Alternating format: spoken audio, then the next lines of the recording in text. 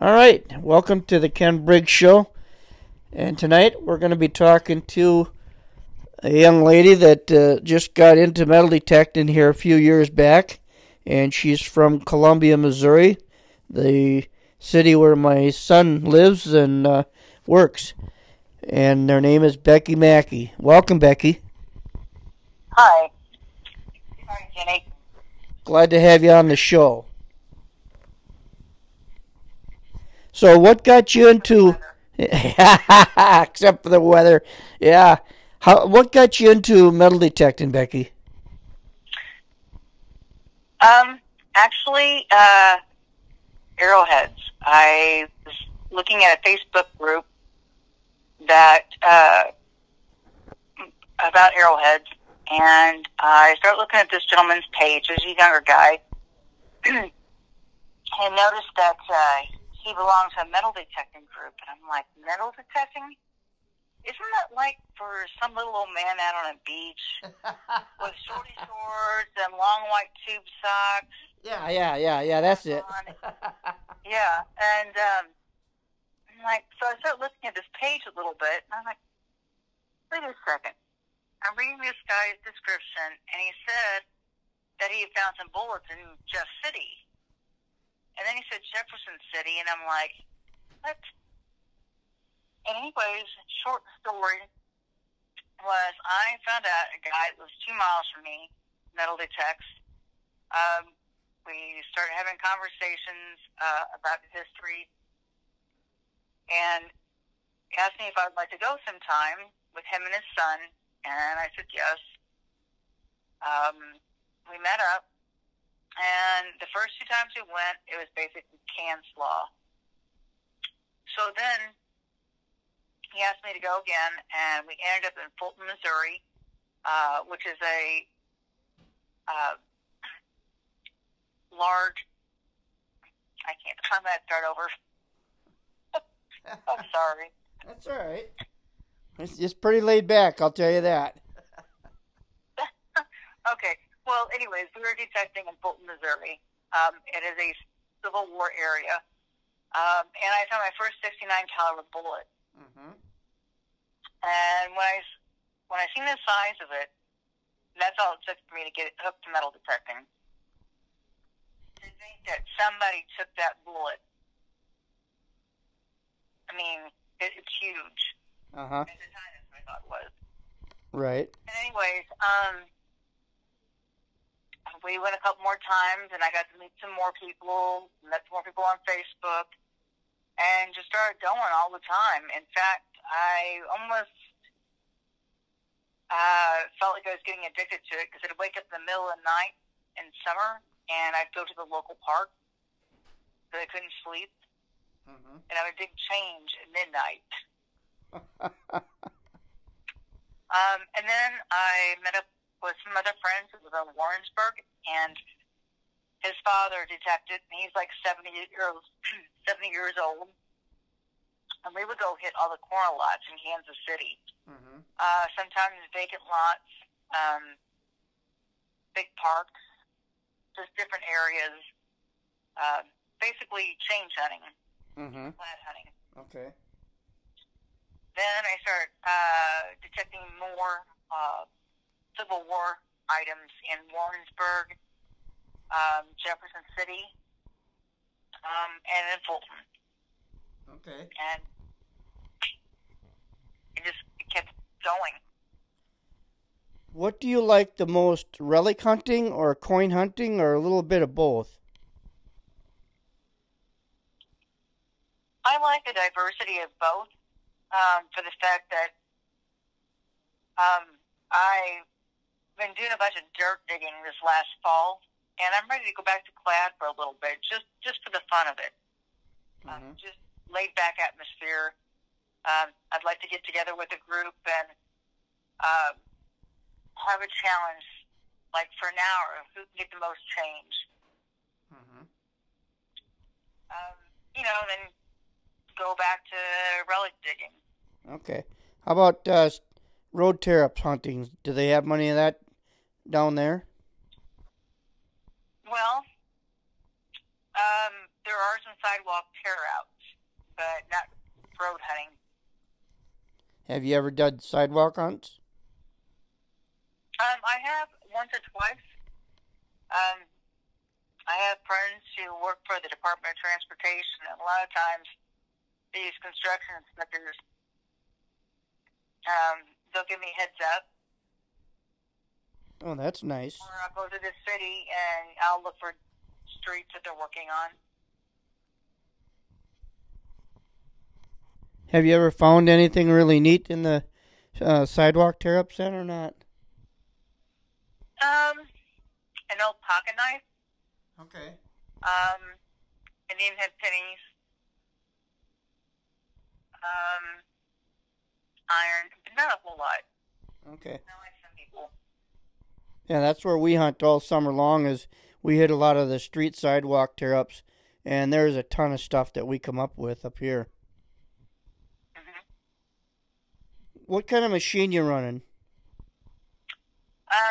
Well, I'll start off I started off with an Ace 250. Okay. And then I ended up going to the AT Pro.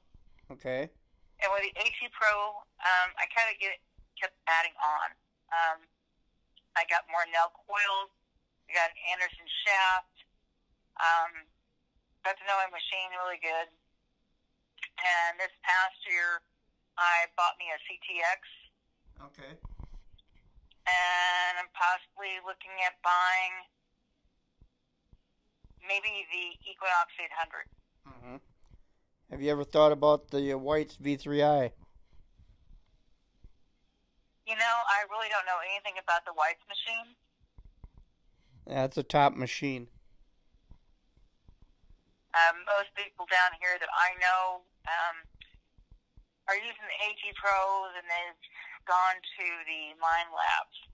Oh, okay. But not to say I wouldn't try one. Mm-hmm. Yeah, that's what my main go-to machine is. It's a 3-frequency machine, and it tells you pretty much whether you're going to bend over and dig or not. And that's what's good about it. It's got color screen and stuff on it. I also have an AT Pro. You know, I like the nail coils. I couldn't explain why they seem to work so much better. Uh-huh. But with the AT Pro that I have and the Tornado coil, it's great in builds. Yeah, that works pretty good for a lot of people. Somebody said I should sell it. You know, I get my newer machine and I just can't part with it because it's became a part of me. Right. You know, I've got 15 machines myself.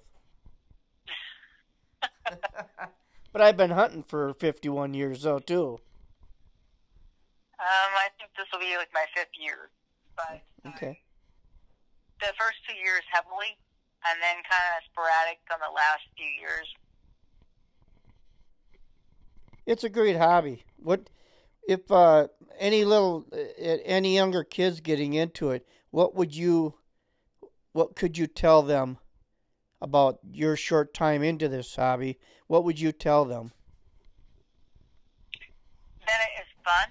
It's a great way to meet new friends. You have to have patience, and you can't get discouraged. And that when you see people that have all these neat things that they find, some of it's luck, and a lot of it's homework. It's doing your research. Right. But just have fun with it. Right. How about your family? Are they into it or not? No, not really. I've offered to take them with me, and you know, I have the extra detectors, but no one has taken me up on that offer. They like to see what I find. They're interested in that, but as far as going, no. Okay. Do you belong to any clubs down there? No, you know, I don't. I think they used to have one here, but I think it fell apart. The arson clubs in Springfield and St. Louis. Uh-huh. I belong to some clubs on Facebook, and I tend to. I do go up to Rhode Island and Massachusetts. Okay. belong to the clubs, but to their Facebook groups I do. Okay. When you go up to Rhode Island and Massachusetts, what are you finding up there? It depends. I've been on the beaches a few times, musket balls, some silver, not a lot, clad, lead weights. But then in the, I've tried the parks. The parks are very old. Okay. And the couple of times I've been up there, till here recently, have been in the wintertime. And so, of course, the ground's frozen and it doesn't work out too well. Right. But this past year, I got my first Canadian large cent, couple of rings. They're old gold-plated rings. Mm-hmm.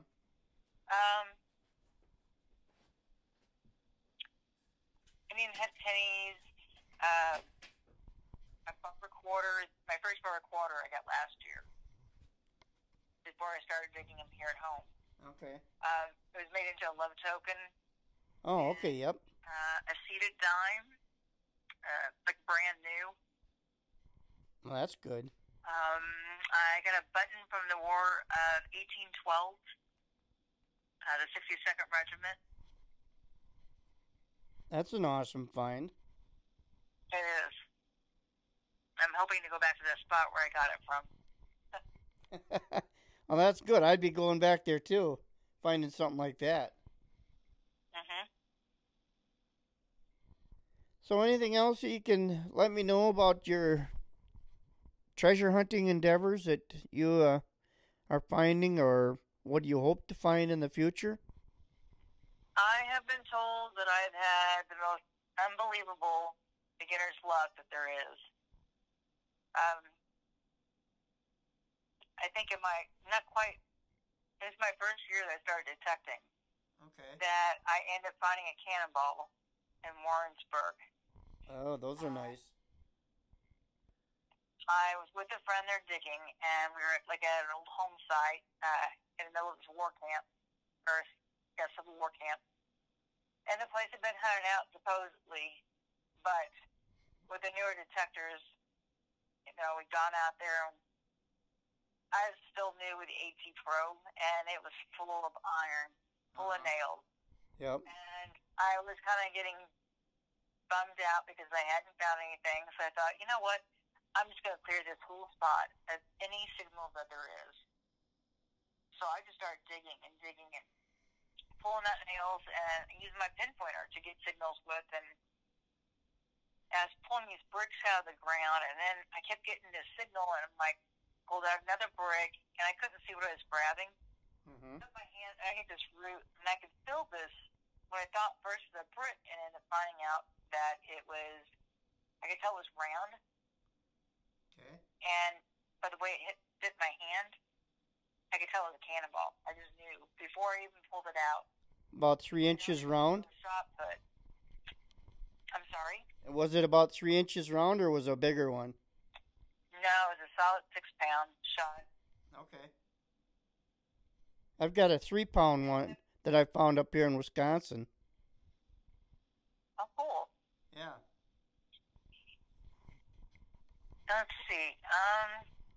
Like I said, it was supposed to be hunted out, and when I found that, everybody was like, "You're lucky." Well, nothing is ever hunted out. I came back to that spot the next week, and I found a titanium man's wedding band, and then and that was at a tree, the special tree. Uh-huh. So I came back a year later to the same spot, and I found this bell bag underneath that tree. This bag had a Pakistani coin in it, bells, shells, and beads. And I wasn't sure what I quite found, but I knew I didn't feel right keeping it. Uh-huh. So I put it back and buried it and let it go. And then I ended up finding out it was a money spell for somebody overseas. Oh, really? same year I found the cannonball, I found a boot pistol. I guess you have been having pretty good luck. That was a good year. What is on your bucket list for finds? Bucket list for finds. You know what? I really don't have one. Okay. I'm going to say a silver hoard. Just like my friends found one. A silver what? A silver hoard. Okay. Wes Stringer, Chris Heimsoff, and Jeff Ford. Okay. They were digging in a spot down south, and way I understand the story goes is that this old farmer had been saving all the silver throughout the years in jars below his barn, and I guess he had passed away, and the barn had burnt, and so they just kind of shoved all the dirt in, and somehow they found that the location was there. They didn't know about the silver, but they were detecting, and ended up getting all kinds of crazy signals, and that led to the silver hoard, which is actually in this month's magazine of the American Diggers. Okay. All right. Well, I guess we pretty much answered most of the questions I got for you. I would like to thank you for coming on to my show tonight.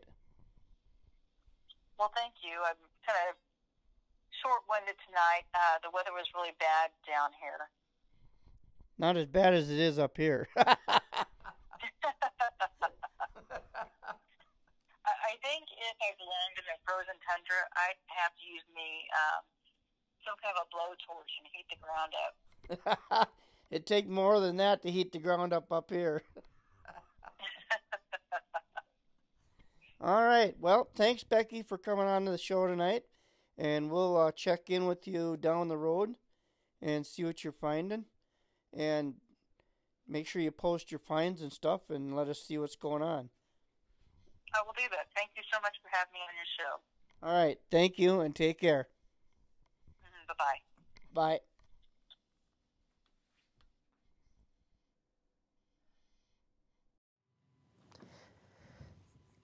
Good afternoon. Welcome to the Kenny Briggs Show. Today we're going to talk about entrepreneurship. Have you been interested in becoming your own boss and not have to worry about having a college education to get someplace nowadays? That's what they want you to do, is go to college, get a college education, and you can't use your training that you've got because there's no jobs out there.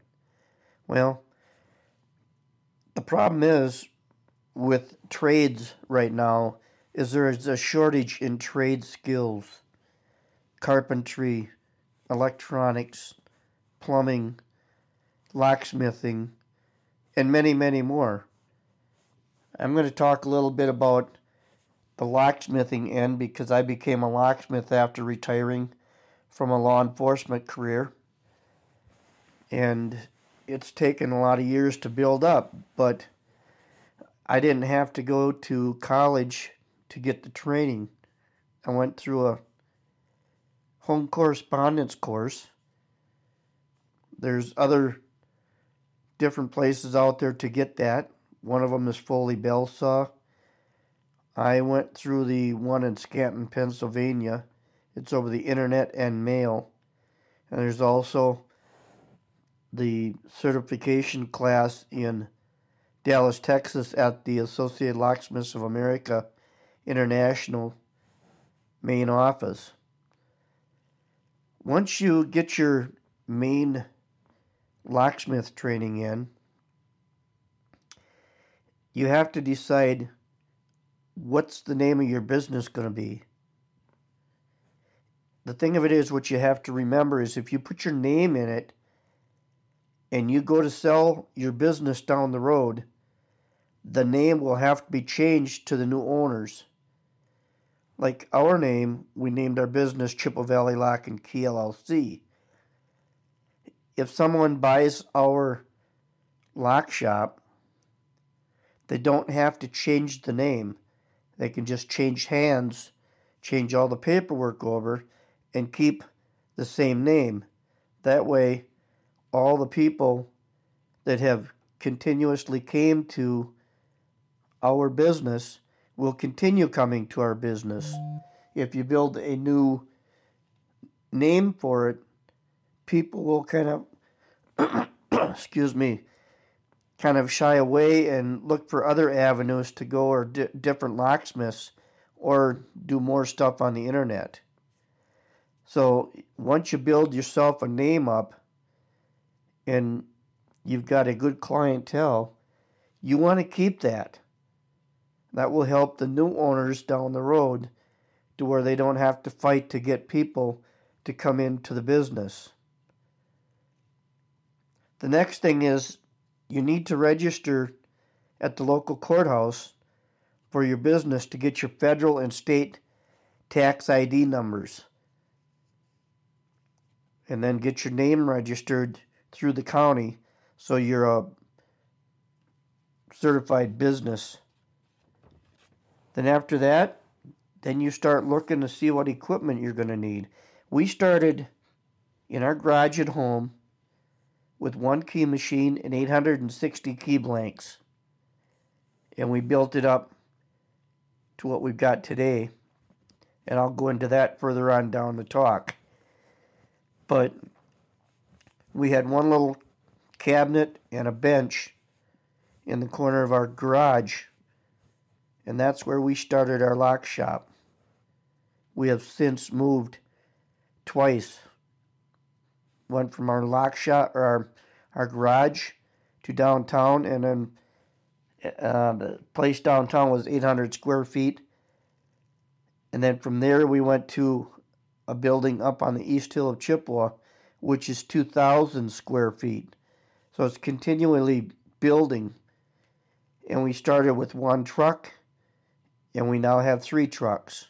So we'll get into more of that down the road.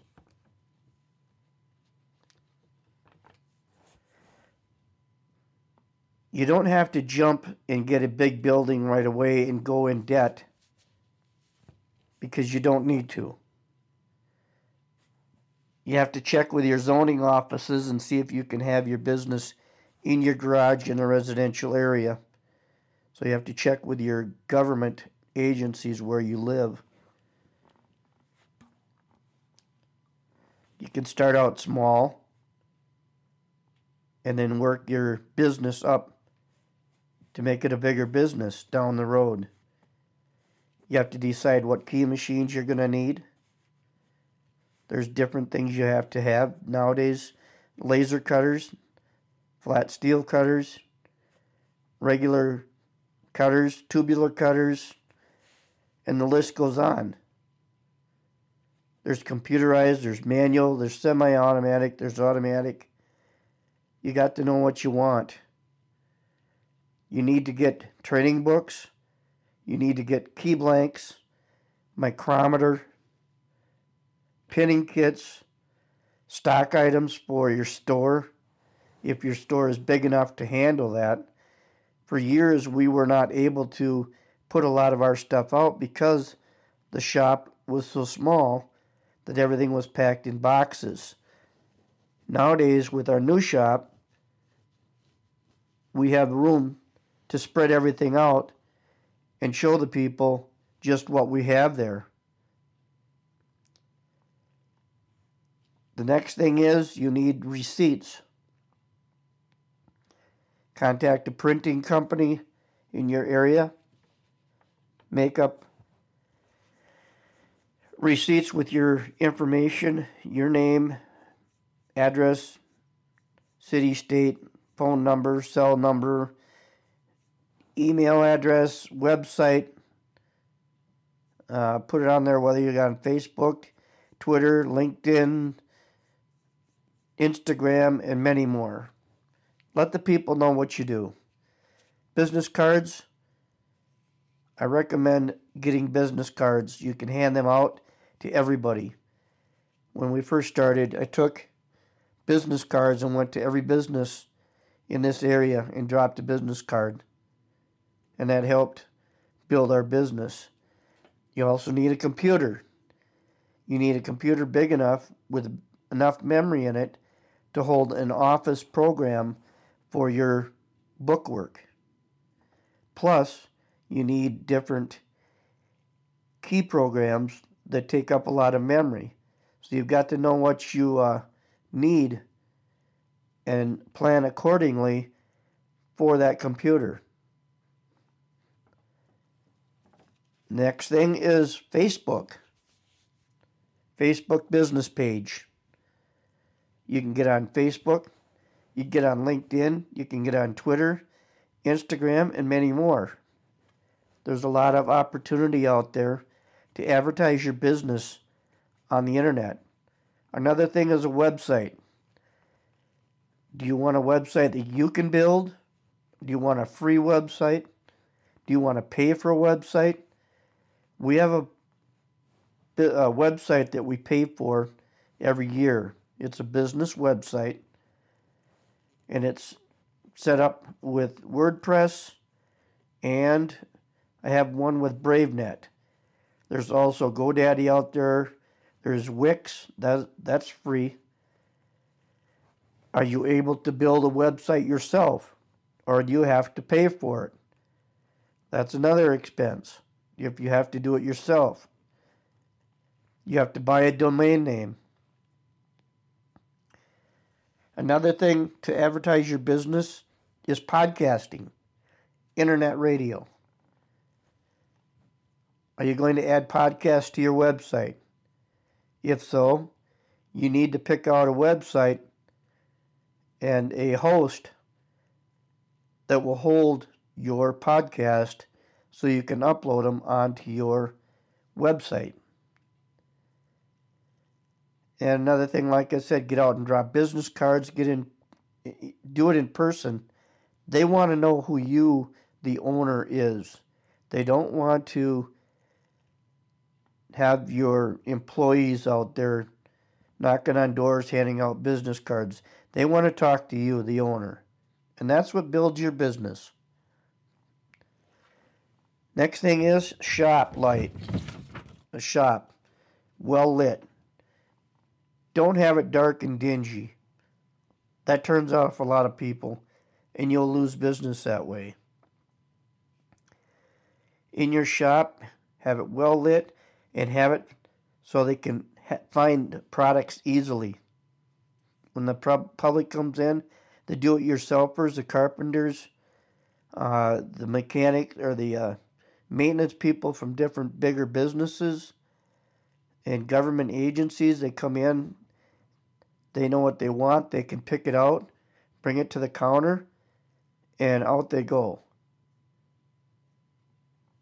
You have to have a decent work area for your technicians, away from the public. Seating area. You want a nice seating area for your customers. So if they're waiting to get some keys cut or service on locks, they'll be able to sit down. And like we have a large screen TV on the wall of our shop. People can watch TV. Another thing is hand out pamphlets. If you have your company that makes your receipts and stuff, your printing company, print up pamphlets to hand out. Have the TV for the people. And I'm going to leave it at that. And the next time, we're going to get into vehicles and other things that are needed to run a locksmith business. So this will be a two-part show. So we can be contacted on www.cvlockandkey.org or contact my email. It's lockman, that's LOCKMAN 209 at gmail.com. Phone number is 715-726-5756. 0687. Until next time, take care.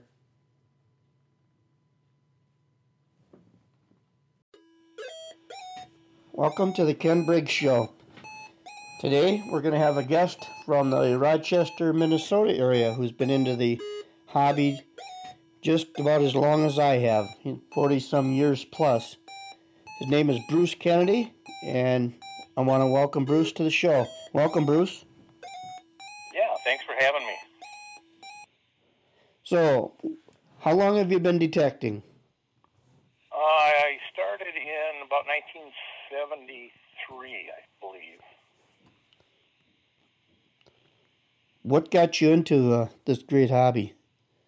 Well, I guess my interest started in coins. I collected coins in the early 60s. I was trying to collect silver coins at that time. And I looked for silver coins in change in the early days, and of course you could find a lot of them then. Oh, yeah. Not like now. That's right. And I just thought it was a little expensive to be able, I wasn't, I was still in school, I wasn't working, and it was getting expensive, to trade, $1 for, two $half, in silver just to put into a coin collection. So I never could afford to buy too many. Right. And what got me started in the hobby, too, was I saw some detector ads in the early 70s. They were in some magazines that I received, and I started writing letters to these companies and requesting information. And I remember I bought my first detector in 1974. I think I paid $39 for it. And what was that detector? It was a Jetco Mustang. Okay. I bought it at J.C. Penney. It was $39. It was an old BFO, and it was a good machine. I found a lot of coins with that thing my first year. And after getting that, I realized, hey, this might be worth investing a little bit more to get a little bit better machine. So I, of course, started working my way up after that. But I had that first machine probably for a few months before I upgraded. What was your first coin find when you found? If I remember correctly, I was still living at home, and I had it in my folks' front yard. I was hunting in their front yard, and the first coin I found was a 1947 Roosevelt dime. And that got me hooked, really, big time. My girlfriend at the time, who's my wife now, was with me, and we were out well into the midnight, messing around in the backyard with that thing. She went and got a flashlight, and I just couldn't put the thing down. So I got hooked. I got hooked on it big time since then. In fact, I remember the first check that I wrote once we got married, and I had a checking account. The very first check that I wrote after we were married was for a metal detector. So that sort of tells you my interest in the hobby. Just about as long as I've been into it. Yep. I turned, it'll be 51 years this year, so, and it's a great hobby.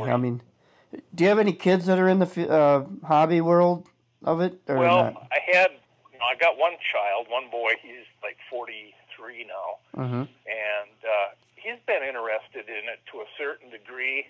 I could never get him real turned on to it, but he attended one of our club outings that we had, and he ended up winning the detector which you donated, actually. It was that Orinoco hunt that we had in Orinoco, Minnesota. Yep. And he won the Garrett detector that you were giving away for that Ace 3, what was it, Ace 250 or Ace 350? Yeah, I think it's the Ace 250. And he still got it, and he joined the club here a few years ago, and he's interested in it, but he's got so many other things going on right now that between him and work and his dog and everything else, he's got very little time. But he's gone out a few times with me and found a few things. And good. He enjoys it. How about your wife? Does she still get out with you, or? She never got interested in metal detecting, but she's very patient. She's willing to sit in the car for hours on end. Like my wife. Yeah, she'll sit in the car and just read magazines or whatever. And it was kind of funny. One time we were in an old fairgrounds. It was getting kind of towards the end of the season. It was cool, but the sun was warm. And she was sitting in the car reading her magazines and wasn't even paying any attention to the surroundings. And I went back to the car to put the machine away, and the whole inside of the car was covered with flies. They were trying to, get in the car to get warm. She didn't even notice them. I mean, I had to drive the thing about 60 miles an hour for about half an hour just to get most of them to fly out of there. So, but she's enjoyed that part of it. She likes traveling around and riding in the car and stuff. Yeah. And we try to do that occasionally on weekends when we can. Just That's go good. somewhere. Yeah, my wife usually does bookwork and stuff. She's not into the hobby, but she'll go and sit like your wife, sit for hours, and she'll do bookwork or read a magazine or something. She enjoys it too. Yeah, that's good. How about different coins? I know a friend of yours who I've talked to quite often said you've got an Indian head penny collection. Well, yeah. When I first started, you could find where. I mean, you'd go to a schoolyard, and depending on the age of the school, you'd find coins from that time period. And I just remember finding, in the early years, dimes and pennies were probably the most common finds that you would make, and that was one of my goals in my early years was to, because I found so many dimes, I wanted to see how close I could come to completing a set of dimes would be, starting with Roosevelt's and then going to Mercury's and then back to Barber. But I also collected Indian heads as well and buffalo nickels. Mm-hmm. So I got a pretty good set of buffaloes. My Indian heads, I'm probably missing 3 or 4 perhaps. But I did finally complete my Mercury dime set by finding the 1916D, the key date. And I found that, believe it or not, in a park back in 2012. And I found it in a park that was one of my first places I ever hunted with my detector. Mm-hmm. And I've been going back to this park for 40-some years, and so has everybody else. Uh-huh. And I found that 16D dime about 5 or 6 inches deep about in the middle of the park where everybody and their brother's been, and I don't know how it got missed, but it did. Mm-hmm. And it was a good one. It would grade strong, very fine. Mm-hmm.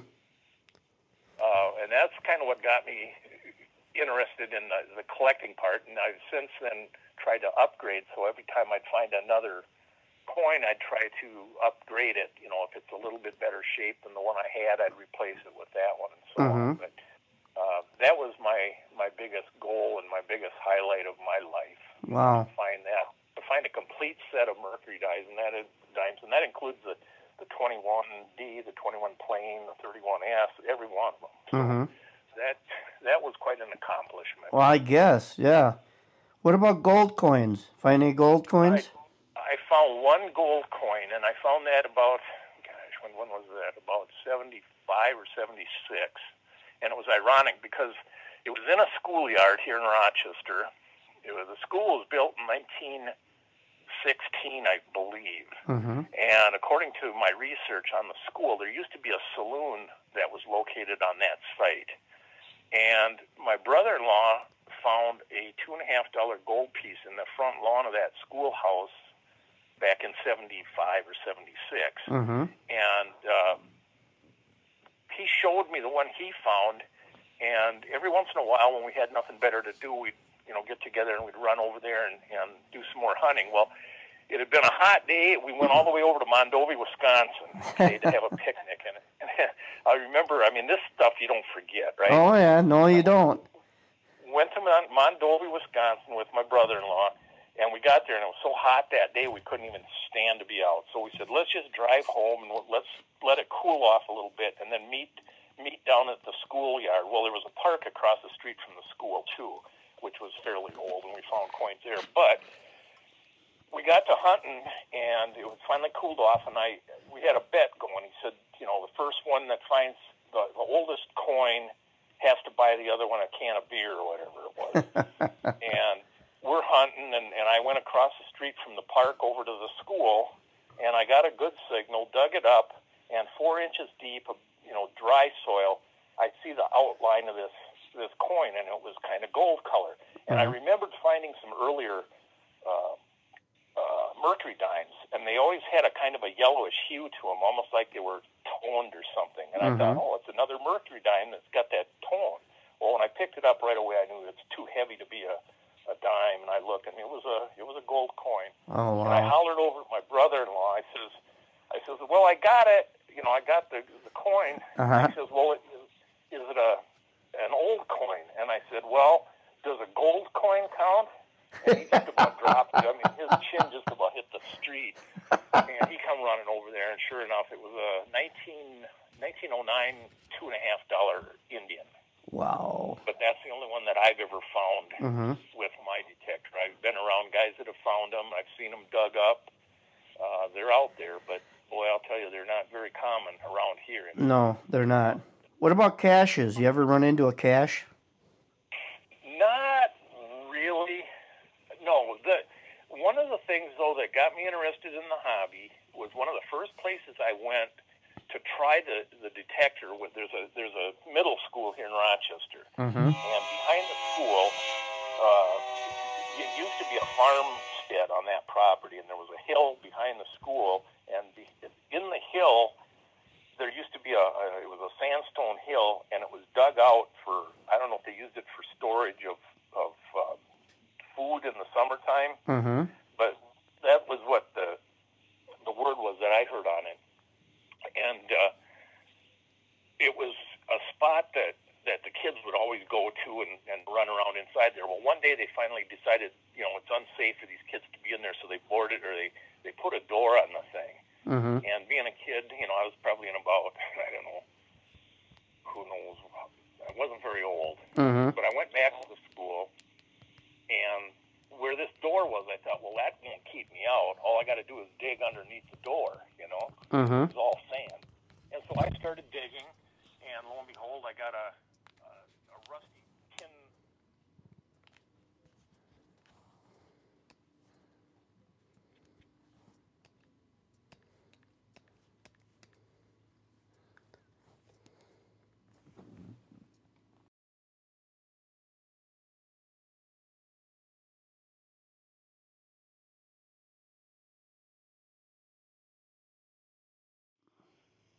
Okay, we're back on. Go ahead. I lost you. Yeah. Well, like I said, I was digging underneath this door, and thinking I would crawl underneath it to get in, just to horse around. And I found this tin box that was fairly rusty, and I shook it, and there was something in it. And I opened it up, and I found maybe, I don't know, $2 and change. It was all, you know, vintage, you know, like, I remember a Barber half. I found it was a 1912 Barber half, and a bunch of pennies, some nickels, and I think a couple of dimes. It wasn't all, the total value on the thing was less than $2, I remember. But I was elated. I thought, holy cow, this is really cool. And, you know, I used to play up there a lot, and I thought, well, that was cool. I remember I took it to the coin store and sold it immediately, of course, you know. But another time I was back there, and we were horsing around on this hill, and I was running down a path, and I heard something, you know, I kind of tripped on a stone or a rock or something, and I heard this kind of a ting, ting, ting, and I looked, and here was another Barber $50. I had kicked it up from somewhere. It was obviously laying there on the ground, and I kicked it up. Wow. But I kept that one, and I thought, ever since then, I thought, man, that's kind of cool. You know, it'd be kind of nice to have a metal detector. Well, I went and tried that spot, you know, 20 years later, probably, with a better detector. And of course, I got no more signals under the door, but there could still be stuff up in them woods. It's like I said, it was an old farmhouse that they built the school on, but there's so many pop cans and stuff back there now from kids nowadays that it was just about impossible to hunt it. But that really got me going. Yeah, that was the closest to a cache I guess I'd ever found. Huh? How about dog tags? You find anything like that? Dog tags? Yep, got some nice dog tags. I've got the best one that I've got, and I won't sell it. They've been after me to sell it, but it's from 1889. It's from the town of Henderson, Minnesota, which is a fairly small town over by, kind of over by Mankato area, right off the Minnesota Minnesota River, Mm-hmm. and it was number 10, so it would have been the number 10 dog tag from 1889. And I think the thing was lost even before it got put on the dog because it was just pristine condition, no wear whatsoever on it. And it's a rare piece, I've been told. Right. I guess I've heard that anything pre-1900 is considered desirable. Uh-huh. And so I found, I think, a total of 4 from there. I've got a 1890 from Minneapolis, and I've got a 1890, or was it 1890? Yeah, 1892 from Fountain City, Wisconsin. And I don't remember what the other one was. I think I got 4 of them that predated 1900. But I've also got quite a number of earlier ones, 1910 to 1930s. In fact, I found in one yard, I found 2 consecutive ones from the same in the same yard. They were both from 1923, and they each were one number apart as far as the serial number. So that person must have had like 2 dogs or something, and they lost them both at the same time or something. Right. Yeah, that was kind of cool. Yeah. What kind of machine you running these days? Well, right now I still got the old MindLab Explorer SC Pro. Uh-huh. And I've had pretty good luck with it, but I still use, and this is my favorite machine, is my old faithful Garrett Freedom 2. Oh, yeah. About 1976. Yep. I've got about 3 of them, and if I ever see another one, I'll buy it because you can't have too many of them.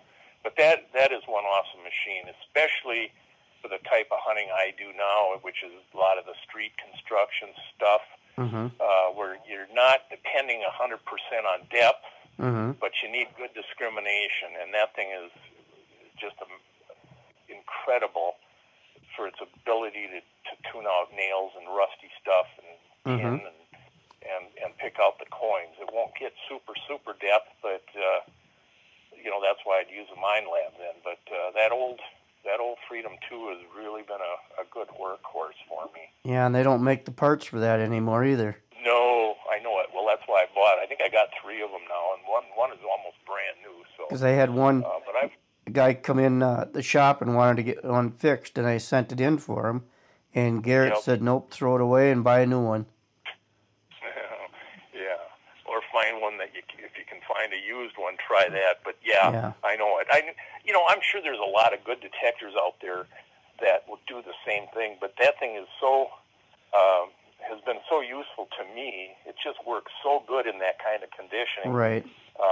That I prefer to use that over anything else. Yeah, Garrett puts out a good machine. I'll tell you that. Well, those old ones are really good. I know some of the models they came up with had some issues with their coils. Yep. And I don't know. It seemed back in the day, it's either you had a hot one or you had one that wasn't so hot. Right. And I know the first one I had was one of those really good ones, and then I bought another one, and I don't think it was nearly as good. At least it wouldn't go nearly as deep, and it had trouble. You couldn't. I think you couldn't even eliminate a nickel, if I remember right. You turn the scrim all the way up, and it would still pick up a nickel. Huh. But it still works good. I still use it. I still find stuff with it, so I'm going to continue to use it until I no longer find anything with it, but it's been a good machine. Well, that's good. What about clubs? Do you belong to any clubs, or? Yes, I started the club in Rochester. What's the name of the club? Zumbro Valley Treasure Hunters. And we were established about February of 1980. And the reason for the club being there, I was detecting already for about 6-7 years, and in 1980, if you remember, there was it was when the silver skyrocketed. Yep. Back in early part of 1980, I think, was when silver hit its high, and it was, I don't remember how much it was now, but I remember at that, I think it was like $3.80 for a dime. So it was like 38 times face value. Right. And well, back then, because of the high price of silver, everybody and their brother were getting into metal detecting, and it was fine, except a lot of the guys that thought they were going to get rich quick, decided it didn't matter where they went. They'd go on private yards. They'd go anywhere they felt like it.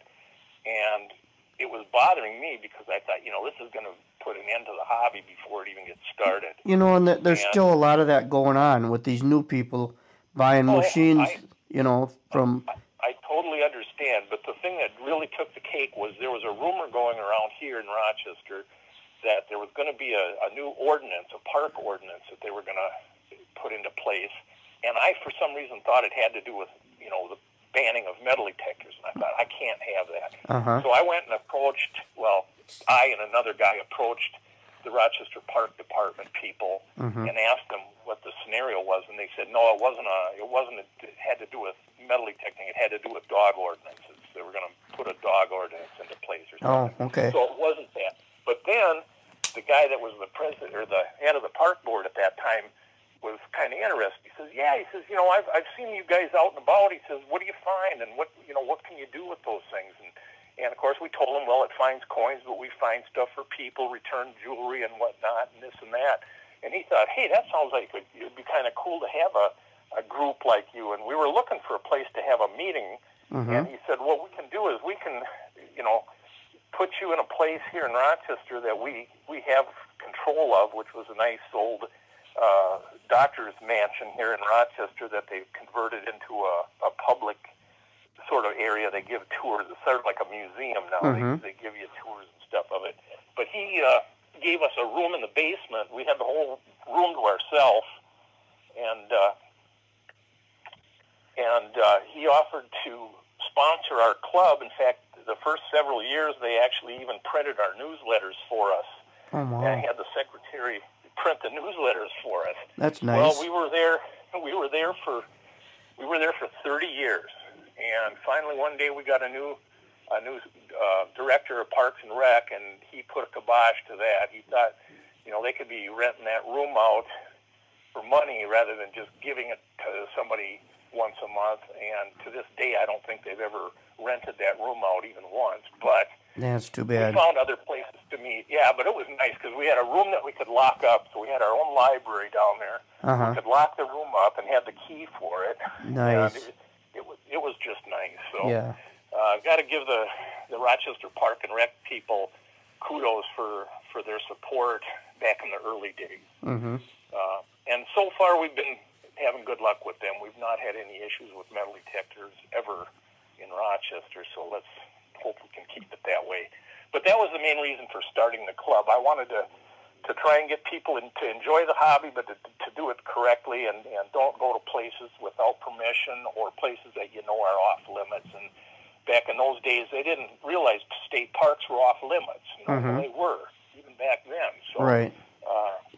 It's just good that we didn't ever have any problems with that ordeal. And not make it a big competition to where, that's I'm going to get something before you do or whatever. Right.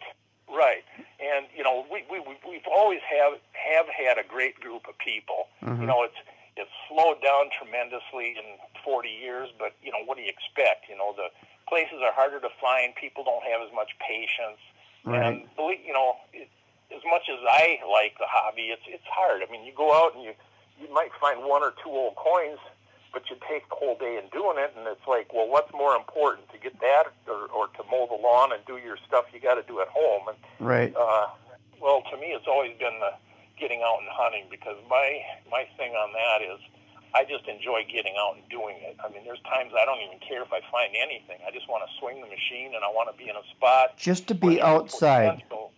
Yeah, where there's a potential of finding anything. Right. If it's not old, I don't care. I'll go to the old school grounds down the street. It's been hit about 40 million times, but just to see if somebody might have lost something recently, a ring or something like that. So, yeah, that's one advantage I've got, that I can walk over to the fairgrounds. It's so within walking distance. Or our Irvine Park has got 500 and some acres to hunt. I mean, those places are not ever hunted out, and they never will be. No. And one of the other things we've always tried to stress in our club is, we've always tried to have some sort of a program at the meetings, which is getting harder and harder to do there. But right. We've offered our assistance to the police here in town, in the sheriff's department. We did some work with civil defense at one time, locating valuable property markers, things like that. Mm-hmm. And we've also participated in looking for parts from a crashed airline. If you remember back, in the, what the heck was that, early 80s, there was airline flight 232 that went from, I want to say Chicago, but it was going somewhere, and it lost the engine over middle of Iowa. Uh-huh. It was the one that crashed. It did that cartwheel crash landing in Sioux City, Iowa. Yep. Yeah, I remember that.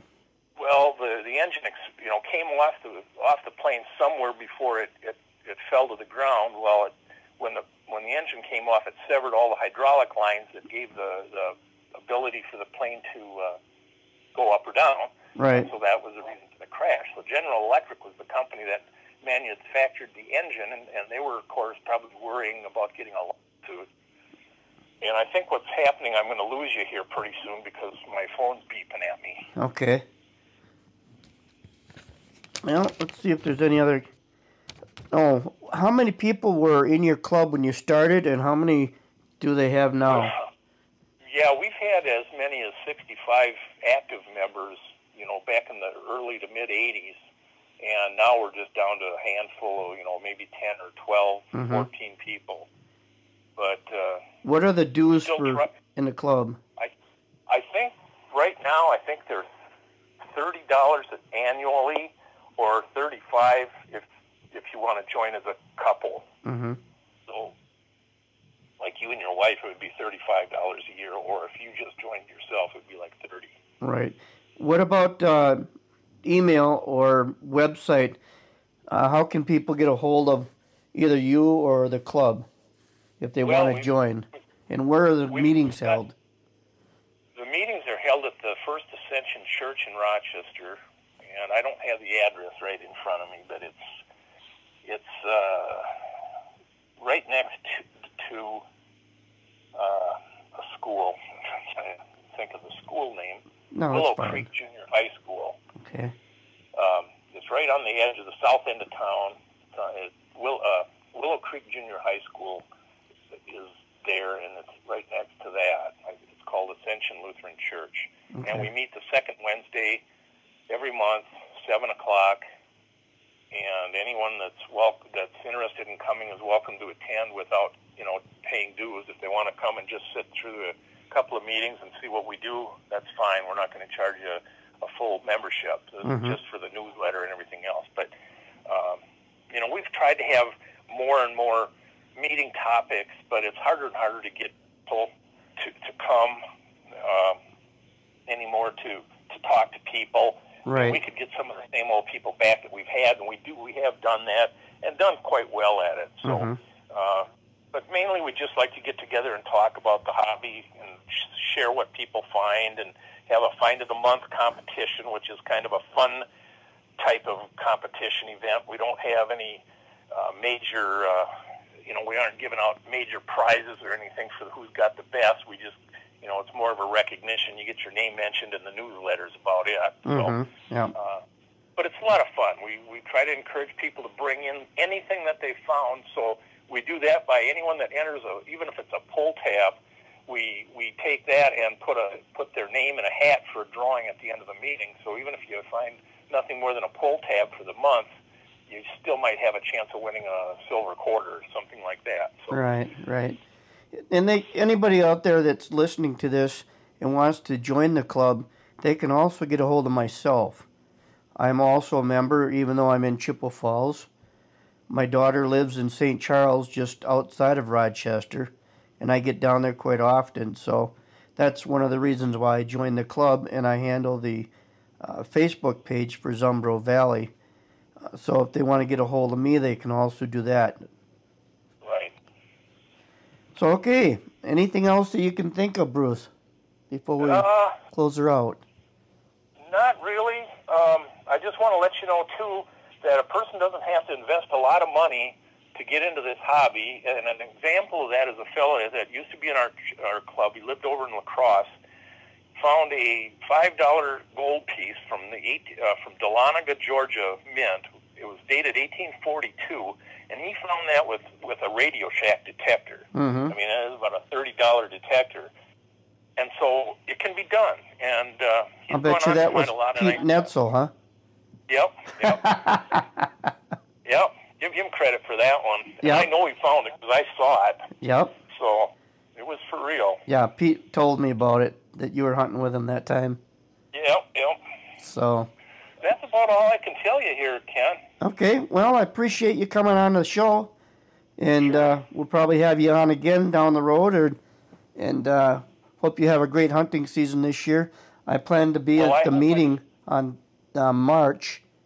Myself and check on that meeting day, because I'm not sure if it's Wednesday or Thursday this month. Randy would know that. But. Yeah, I'll check with Randy and see. But myself and Mike Schoonover will be down, and we'll take in the meeting, and I'll be bringing in a bunch of equipment like I usually do.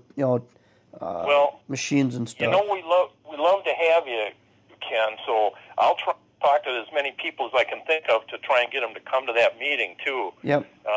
Some of the people that don't come that often, and see if I can encourage them to show up for that kind of meeting. Because in the past, that's always been our best meeting of the year. Is that one in our March or May? Where we have dealers demonstrate what products are out and what's new and stuff for sale and things like that. So looking forward to that too. Yep. All right. Very good. Well, thanks again, Bruce, for coming on. And like I said, happy hunting, and I'll see you probably in March. All right. Thank you, and take care. All right. You too, buddy. Bye. Bye. Bruce Kennedy from Rochester, Minnesota. He is the person that started Zumbro Valley Treasure Hunters in Minnesota. So if you want to get into that club, they've got a pretty decent little club going there, and you're interested in metal detecting, contact Bruce, or you can get a hold of me, and I'll put you in contact with either Bruce or Randy, who is the club president right now. So until next time, you take care, God bless, and happy hunting.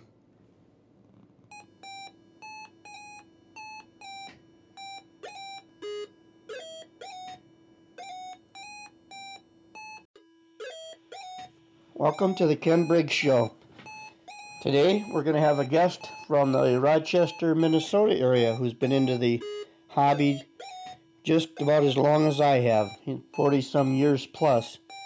His name is Bruce Kennedy, and I want to welcome Bruce to the show. Welcome, Bruce. Yeah, thanks for having me.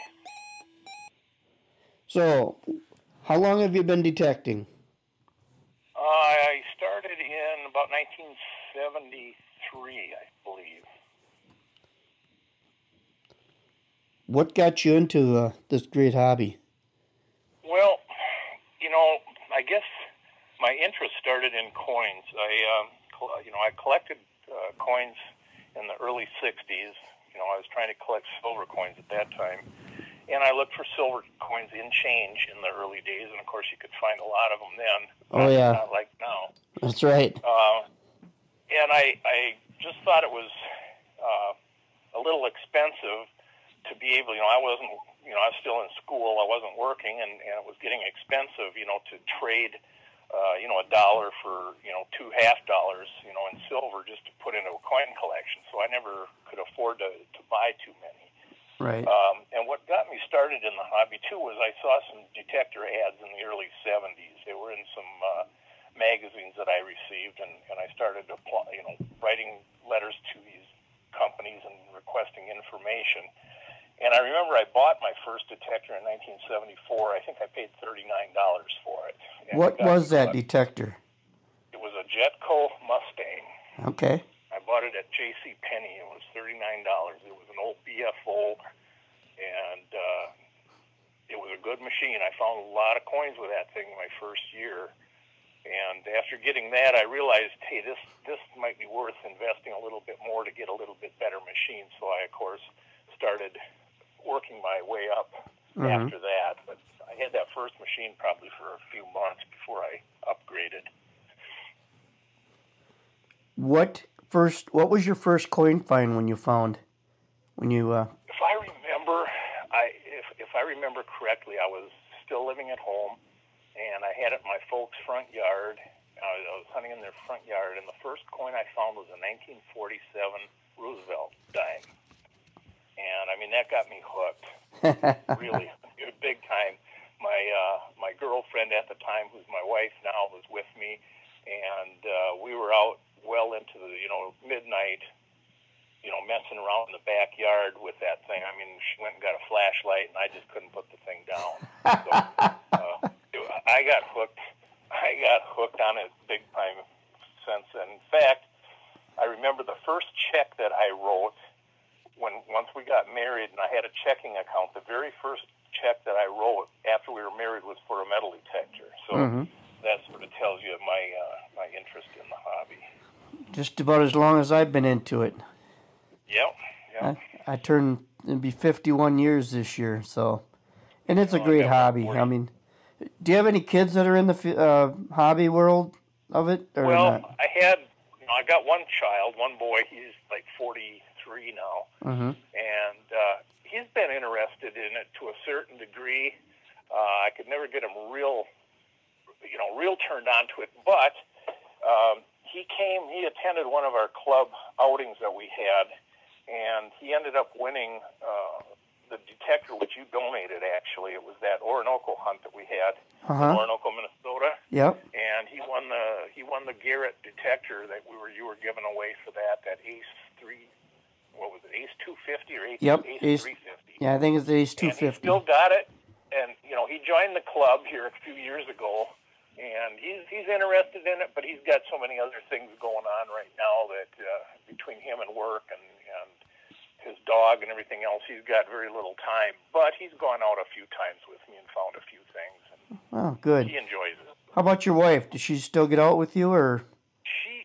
She never got interested in metal detecting, but she's very patient. She's willing to sit in the car for hours on end. Like my wife. Yeah, she'll sit in the car and just read magazines or whatever.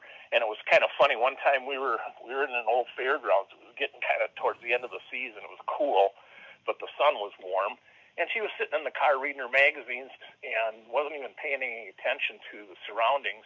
And I went back to the car to put the machine away, and the whole inside of the car was covered with flies. They were trying to, get in the car to get warm. She didn't even notice them. I mean, I had to drive the thing about 60 miles an hour for about half an hour just to get most of them to fly out of there.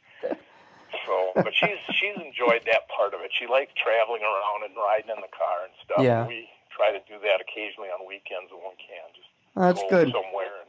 Yeah, my wife usually does bookwork and stuff. She's not into the hobby, but she'll go and sit like your wife, sit for hours, and she'll do bookwork or read a magazine or something. And she enjoys it too. Yeah, that's good. How about different coins? I know a friend of yours, who I've talked to quite often, said you've got an Indian head penny collection. Well, yeah. When I first started, you could find where. I mean, you'd go to a schoolyard, and depending on the age of the school, you'd find coins from that time period. And I just remember finding, in the early years, dimes and pennies were probably the most common finds that you would make, and that was one of my goals in my early years was to, because I found so many dimes, I wanted to see how close I could come to completing a set of dimes would be, starting with Roosevelts and then going to Mercury's and then back to Barber. But I also collected Indian heads as well and buffalo nickels.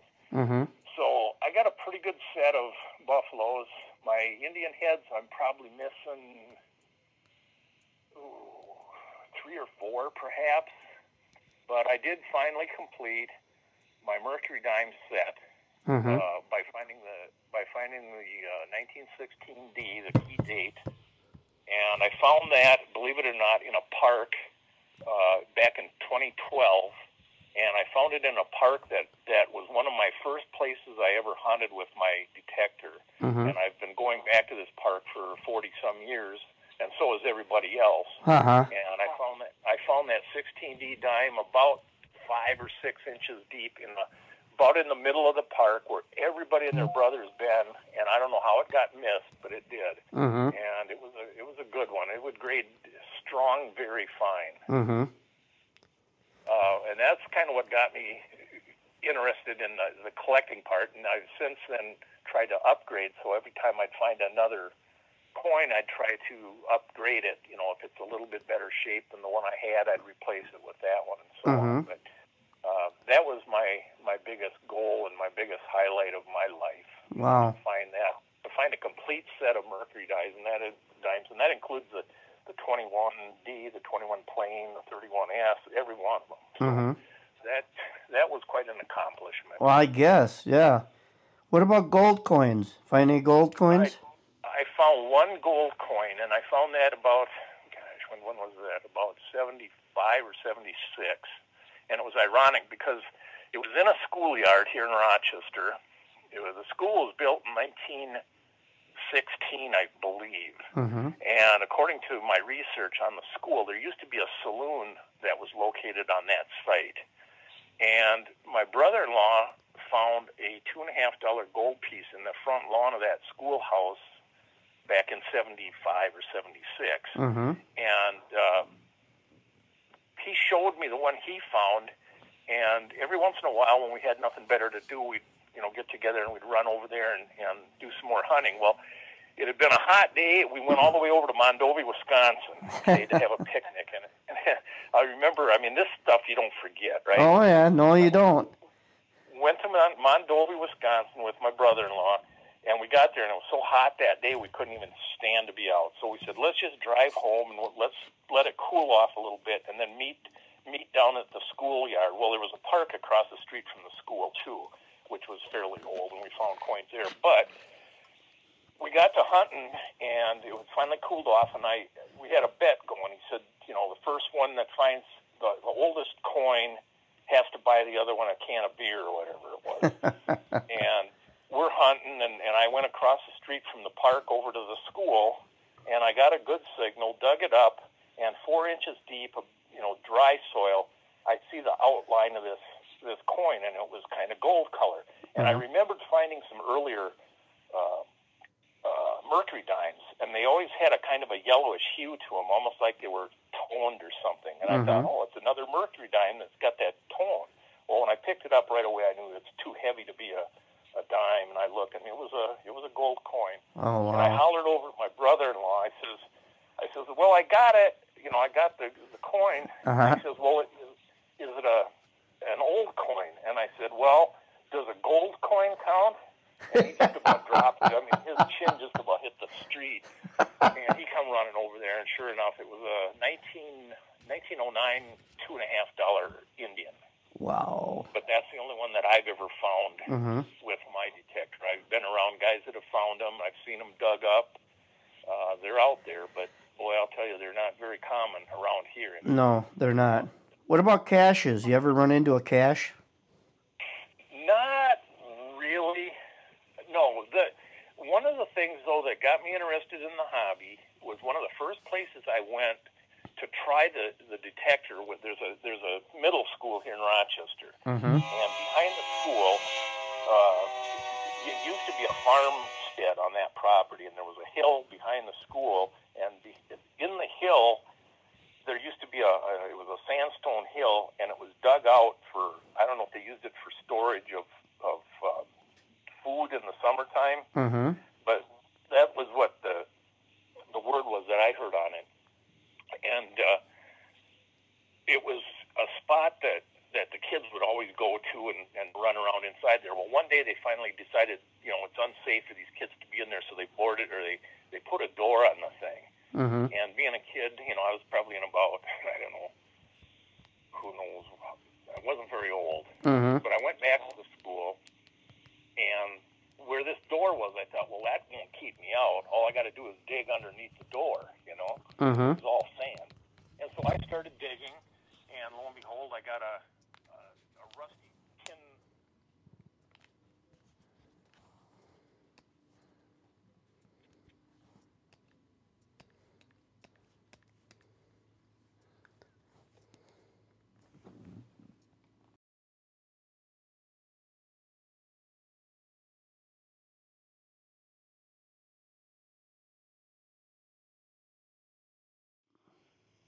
Okay. We're back on. Go ahead. I lost you. Yeah. Well, like I said, I was digging underneath this door and thinking I would crawl underneath it to get in, just to horse around. And I found this tin box that was fairly rusty, and I shook it, and there was something in it.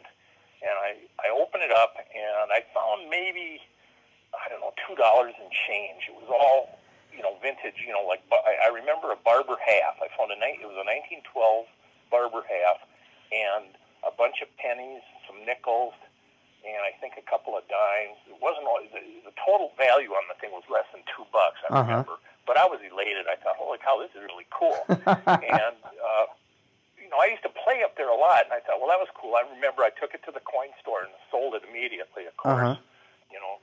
But another time I was back there, and we were horsing around on this hill, and I was running down a path, and I heard something. I kind of tripped on a stone or a rock or something, and I heard this kind of a ting, ting, ting, and I looked, and here was another Barber $50. I had kicked it up from somewhere. It was obviously it was laying there on the ground, and I kicked it up. Wow. But I kept that one, and I thought ever since then I thought, man, that's kind of cool. It'd be kind of nice to have a metal detector. Well, I went and tried that spot, 20 years later probably, with a better detector, and of course I got no more signals under the door, but right. There could still be stuff up in them woods. It's like I said, it was an old farmhouse that they built the school on, but there's so many pop cans and stuff back there now for kids nowadays that it was just about impossible to hunt it. But that really got me going. Yeah. That was the closest to a cache I guess I'd ever found. Huh. How about dog tags? You find anything like that? Dog tags? Yep. Got some nice dog tags. I've got the best one that I've got, and I won't sell it. They've been after me to sell it, but it's from 1889. It's from the town of Henderson, Minnesota, which is a fairly small town over by Mankato area, right on the Minnesota River. And it was number 10, so it would have been the number 10 dog tag from 1889.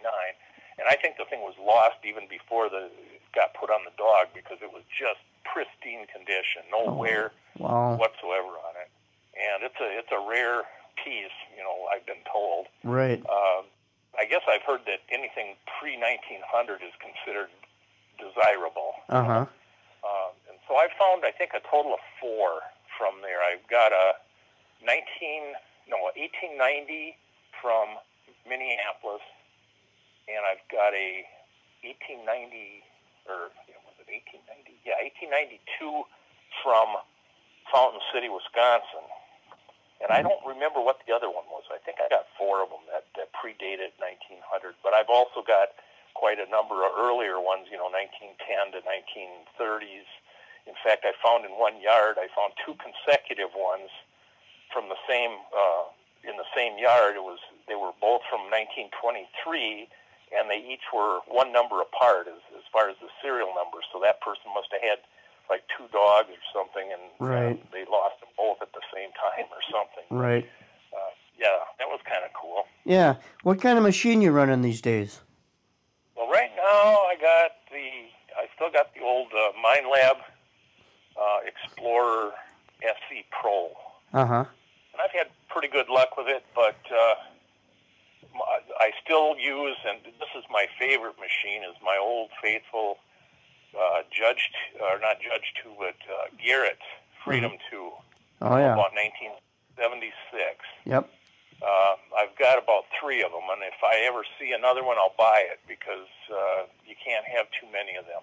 But that is one awesome machine, especially for the type of hunting I do now, which is a lot of the street construction stuff, where you're not depending 100% on depth, but you need good discrimination, and that thing is just incredible for its ability to tune out nails and rusty stuff and pin and pick out the coins. It won't get super depth, but that's why I'd use a Mine Lab then. But that old Freedom 2 has really been a good workhorse for me. Yeah, and they don't make the parts for that anymore either. No, I know it. Well, that's why I bought it. I think I got 3 of them now, and one is almost brand new. So because I had one. But a guy come in the shop and wanted to get one fixed, and I sent it in for him.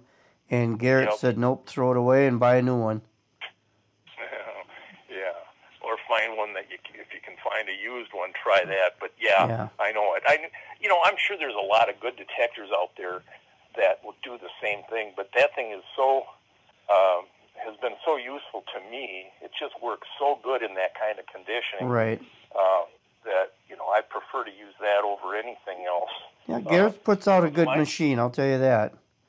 Well, those old ones are really good. I know some of the models they came up with had some issues with their coils. Yep. And I don't know. It seemed back in the day, either you had a hot one or you had one that wasn't so hot. Right. And I know the first one I had was one of those really good ones, and then I bought another one, and I don't think it was nearly as good. Mm-hmm. At least it wouldn't go nearly as deep, and it had trouble. You couldn't. I think you couldn't even eliminate a nickel, if I remember right. You turn the scrim all the way up, and it would still pick up a nickel. Huh. But it still works good. I still use it. I still find stuff with it, so I'm going to continue to use it until I no longer find anything with it. But it's been a good machine. Well, that's good. What about clubs? Do you belong to any clubs or? Yes, I started the club in Rochester. What's the name of the club? Zumbro Valley Treasure Hunters. And we were established about February of 1980. And the reason for the club being there, I was detecting already for about 6-7 years. And in 1980, if you remember, there was it was when the silver skyrocketed. Yep. Back in early part of 1980, I think, is when silver hit its high. And it was, I don't remember how much it was now, but I remember I think it was like $3.80 for a dime. Mm-hmm. So it was like 38 times face value. Right. And back then, because of the high price of silver, everybody and their brother were getting into metal detecting, and it was fine, except a lot of the guys that thought they were going to get rich quick decided it didn't matter where they went. They'd go on private yards, they'd go anywhere they felt like it, and it was bothering me because I thought, this is going to put an end to the hobby before it even gets started. And there's still a lot of that going on with these new people buying machines, from... I totally understand, but the thing that really took the cake was there was a rumor going around here in Rochester that there was going to be a new ordinance, a park ordinance that they were going to put into place. And I, for some reason, thought it had to do with, the banning of metal detectors. And I thought, I can't have that. Uh-huh. So I went and I and another guy approached the Rochester Park Department people and asked them what the scenario was. And they said, no, it had to do with metal detecting. It had to do with dog ordinances. They were going to put a dog ordinance into place or something. Oh, okay. So it wasn't that. But then the guy that was the president or the head of the park board at that time was kind of interested. He says, I've seen you guys out and about. He says, what do you find? And what can you do with those things? And of course we told him, well, it finds coins, but we find stuff for people, return jewelry and whatnot, and this and that. And he thought, hey, that sounds like it'd be kind of cool to have a group like you. And we were looking for a place to have a meeting. And he said, what we can do is we can, put you in a place here in Rochester that we have control of, which was a nice old doctor's mansion here in Rochester that they've converted into a public sort of area. They give tours. It's sort of like a museum now. They give you tours and stuff of it. But he gave us a room in the basement. We had the whole room to ourselves, and he offered to sponsor our club. In fact, the first several years, they actually even printed our newsletters for us. Oh, wow. And had the secretary print the newsletters for us. That's nice. Well, we were there for 30 years, and finally one day we got a new director of Parks and Rec, and he put a kibosh to that. He thought, they could be renting that room out for money rather than just giving it to somebody once a month. And to this day, I don't think they've ever rented that room out even once. But that's too bad. We found other places to meet. Yeah, but it was nice because we had a room that we could lock up. So we had our own library down there. We could lock the room up and had the key for it. Nice. And it was just nice. So yeah. got to give the Rochester Park and Rec people kudos for their support back in the early days. Mm-hmm. And so far, we've been having good luck with them. We've not had any issues with metal detectors ever in Rochester, so let's hope we can keep it that way. But that was the main reason for starting the club. I wanted to try and get people to enjoy the hobby, but to do it correctly and don't go to places without permission or places that you know are off limits. And back in those days, they didn't realize state parks were off limits. They were, even back then. So, right. It's just good that we didn't ever have any problems with that ordeal. And not make it a big competition to where, that's I'm going to get something before you do or whatever. Right. And, we've always have had a great group of people. Mm-hmm. It's slowed down tremendously in 40 years, but, what do you expect? The places are harder to find. People don't have as much patience. Right. And, as much as I like the hobby, it's hard. I mean, you go out and you might find one or two old coins, but you take the whole day in doing it, and it's like, well, what's more important, to get that or to mow the lawn and do your stuff you got to do at home? And right. Well, to me, it's always been getting out and hunting, because my thing on that is I just enjoy getting out and doing it. I mean, there's times I don't even care if I find anything. I just want to swing the machine, and I want to be in a spot. Just to be outside. Yeah, where there's a potential of finding anything. Right. If it's not old, I don't care. I'll go to the old school grounds down the street. It's been hit about 40 million times, but right. just to see if somebody might have lost something recently, a ring or something like that. So, yeah, that's one advantage I've got, that I can walk over to the fairgrounds. It's so within walking distance. Or right. Our Irvine Park has got 500 and some acres to hunt. I mean, those places are not ever hunted out, and they never will be. No. And one of the other things we've always tried to stress in our club is, we've always tried to have some sort of a program at the meetings, which is getting harder and harder to do there. But right. We've offered our assistance to the police here in town, in the sheriff's department. We did some work with civil defense at one time, locating valuable property markers, things like that. Mm-hmm. And we've also participated in looking for parts from a crashed airline. If you remember back, in the what the heck was that? Early '80s, there was airline flight 232 that went from, I want to say Chicago, but it was going somewhere, and it lost the engine over middle of Iowa. Uh-huh. It was the one that crashed. It did that cartwheel crash landing in Sioux City, Iowa. Yep, yeah, I remember that. Well, the engine came off the plane somewhere before it fell to the ground. Well, when the engine came off, it severed all the hydraulic lines that gave the ability for the plane to go up or down. Right. So that was the reason for the crash. So General Electric was the company that manufactured the engine, and they were, of course, probably worrying about getting a lawsuit. And I think what's happening, I'm going to lose you here pretty soon because my phone's beeping at me. Okay. Well, let's see if there's any other... Oh, how many people were in your club when you started, and how many do they have now?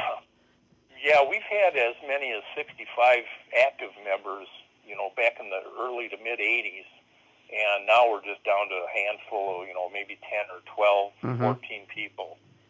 But what are the dues in the club? I think right now, they're $30 annually, or $35 if you want to join as a couple. Mm-hmm.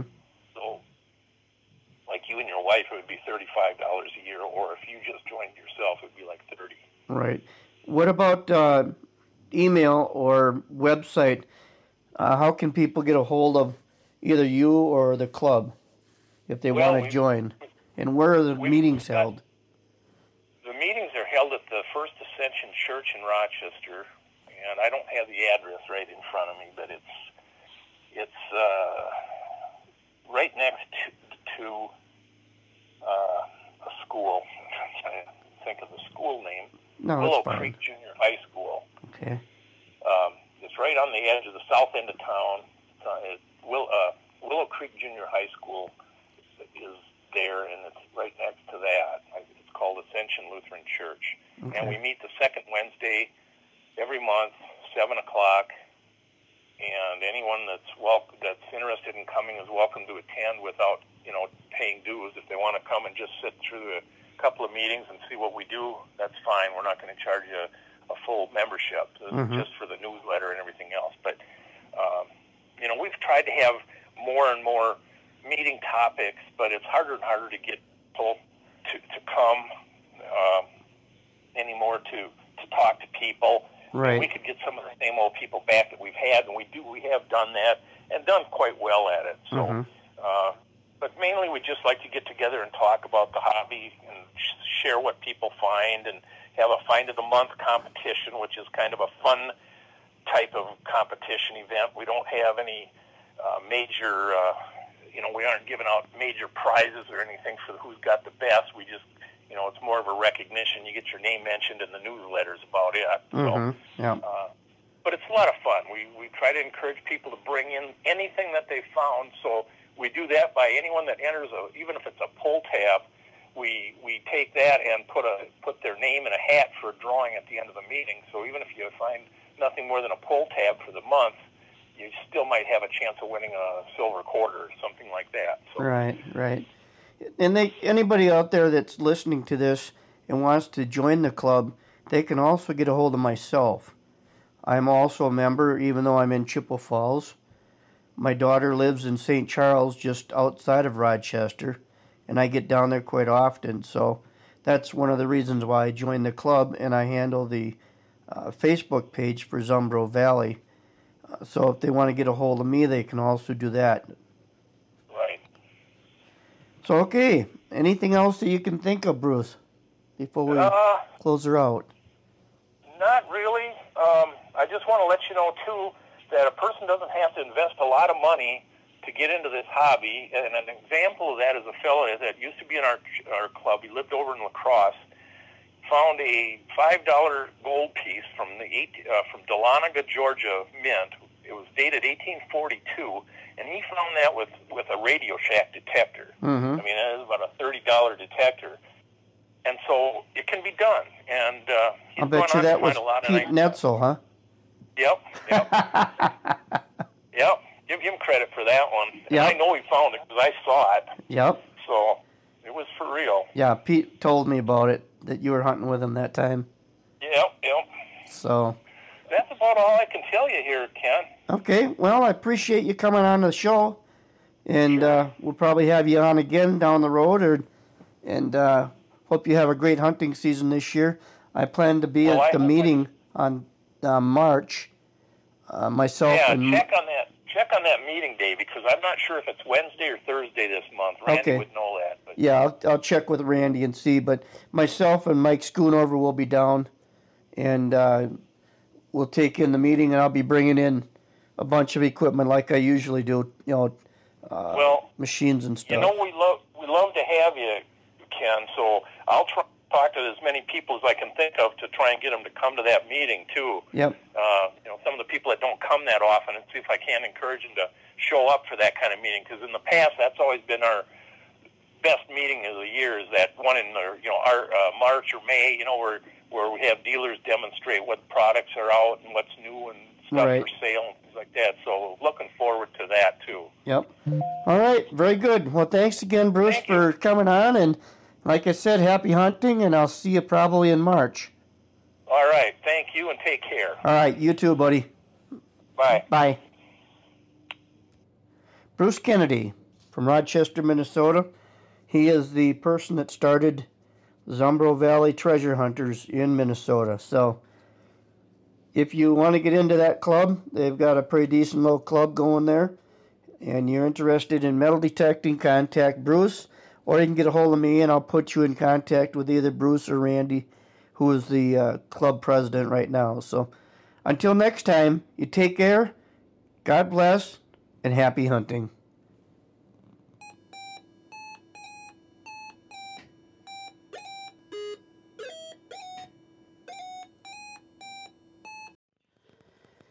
Okay, welcome to the Ken Briggs Show. Today we're talking to Scott Olson. He's from Oakdale, Minnesota. He's been detecting for a while. So we're going to let Scott... I'm from South Minneapolis. Oh, South Minneapolis. Okay. I'll let you take it from here, Scott, and tell us about how long you've been detecting and things like that. Well, I've been detecting about 6 years.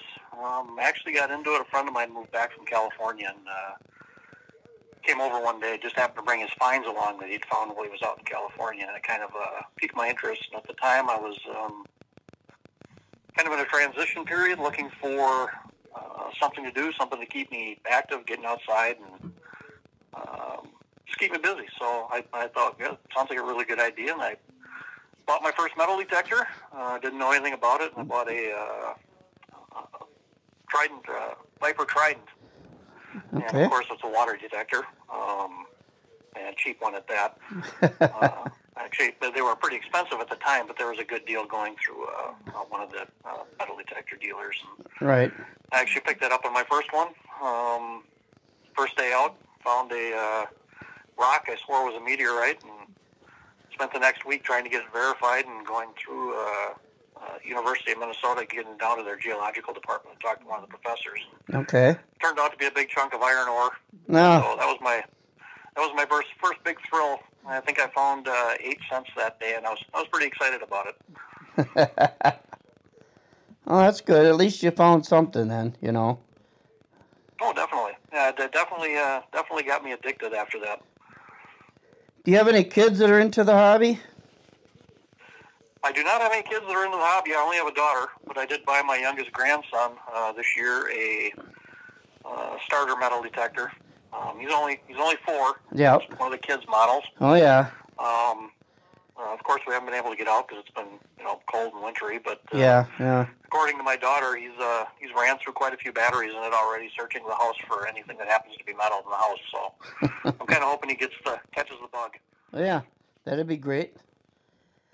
So you've been doing it for 6 years, you said? Yep, this will be, I think, my 7th season. Okay. What kind of machine you running now? I currently am running my E-Track. Okay. Really enjoy it. Got that. Last season was my first full season on it. Really started feeling comfortable near the end. I got it near the end of the previous season of that, and it was a little bit confusing, even though I'd metal detected for quite a while. I used the AT Pro before that, so I had the basics, but it's quite a big leap from one to the other. So right. I really like it. It really tells you what's underneath that coil once you start getting used to the tones and and so on and so forth. And having the visual display on it along with the VDI readings is pretty helpful. Yeah. One thing I can say about it is once I went to the E-Track, I haven't dug a bottle cap since. Some of the bigger screw-on type, boost type bottle caps I've dug up, but as far as the pop bottle caps, they show up in that lower right-hand corner. Even though they sound good, it's a bottle cap. Right. Yep. Yeah, that's what I like about my V3i is it's got the bottle cap rejection on it, and we can shut them right off, and not even pick them up. So. Yeah, I've actually had a couple of the XP Deuses. I really didn't. It's a good machine. Don't get me wrong. It's a great machine. Just from what I understand, it's an awesome relic machine. But for a coin shooter like me, it was, even though it was all wireless and everything, the thing I really didn't like about it is the control unit was really small and the buttons were really small. But that thing was a bottle cap magnet. Every other target was a bottle cap coming out of there, and they all sounded like silver quarters. No. Well, that's too bad. So I got rid of those, and that's when I had the XP Deus in between the AT Pro and the E-Track. And that's why I decided to make that change. Yeah. I actually won both of those machines, so it was a fairly cheap advancement in this hobby. Oh, well, that's good. So, do you belong to clubs over there, or? Do I belong to the club? Yeah, do you belong to a club over there? No. The local club's the Gopher State Treasure Hunters. I don't currently belong to them. It's my schedule just kind of conflicts with their meeting times and all that stuff. So, Right. I do know quite a few guys from the club, and we've talked. I have nothing. The club's awesome for people that are able to interact with the members and get over to the meetings and able to attend their events and stuff. But Right. just because of my schedule, I'm unable to do that. So it's Yeah. not that I have anything against the club. It just doesn't work out for my schedule for me. So Right. But you have a Facebook group.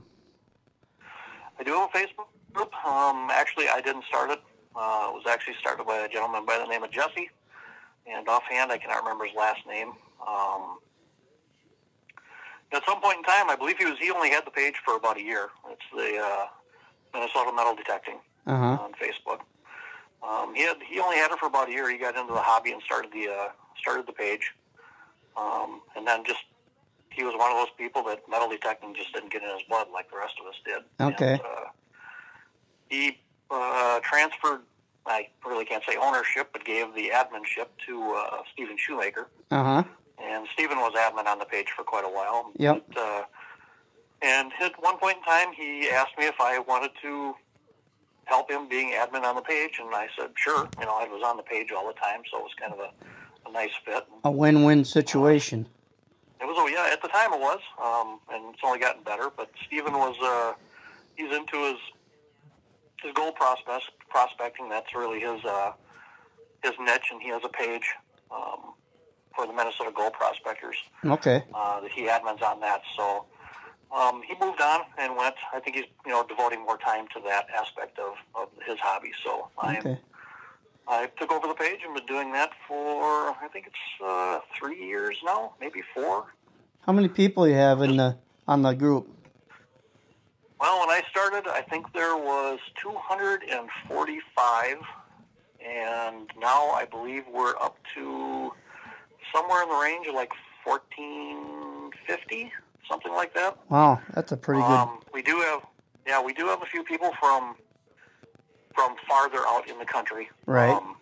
They were early adds into the page, and then we decided after talking to the group and kind of getting a consensus among the people that we really wanted to keep it local. So we're trying to keep everyone that's been added probably for the last 2 years is within the 5-state area. Uh-huh. Minnesota, Wisconsin, Iowa, North and South Dakota. So Right. we've kind of kept it local, and we're not looking to be the biggest page, just one of the better pages of metal detecting out there. Right. Yeah. And I think that seems to be working out pretty well.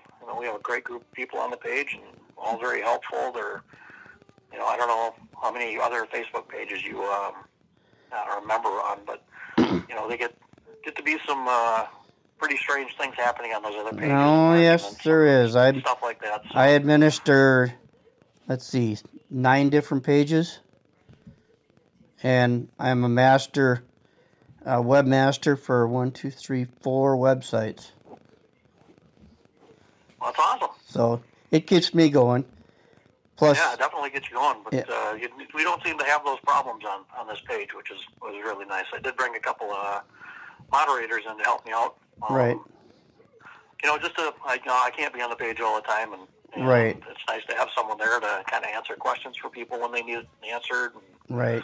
Kind of keep the conversation going. Just make sure there's nothing getting on the page that shouldn't be on there. Shouldn't be there. Yeah, I think in the entire time that I've been on the page is less than a handful of things that I've actually had to remove from the page or talk to people about. So, right. Yeah, I kind of watch the pages too. That you got to watch and kind of look into the people that want to join and see what they're doing, and some of them are just they just want to sell stuff, and they don't even metal detect. Right, and as a matter of fact, there's a lot of people that I brought into the pages that don't metal detect. It's not so much, I try to do as good as I can to verify who I'm adding to the page. But right. Yeah. There's a lot of people that just are interested in the hobby and like seeing what other people find. Matter of fact, right. A while back here, I did some membership cleanup of people that I saw that had been on the page for a long, long time, but I've never seen them post. So I just took them off the page. Yeah. Just to clear some room. It wasn't very many. It was just a handful of them. But one of those people happened to contact me, matter of fact, the next day and asked me what happened, why they weren't on the page anymore. And they explained to me that, I don't metal detect, but I really like seeing all the posts and everything and seeing all the finds and everything. So that person was added back onto the page. Yeah, well, that's good. Yeah, I kind of watched that for the Umbro Valley Treasure Hunters. I belong to that club because my daughter lives in St. Charles, Minnesota, just outside of Rochester. So I joined their group. I've heard of them. How big are they? They don't have a big club. They're probably 15 people. But Randy Kuznicki is the club president of the Umbro Valley Treasure Hunters. And it's based out of Rochester, Minnesota. Right.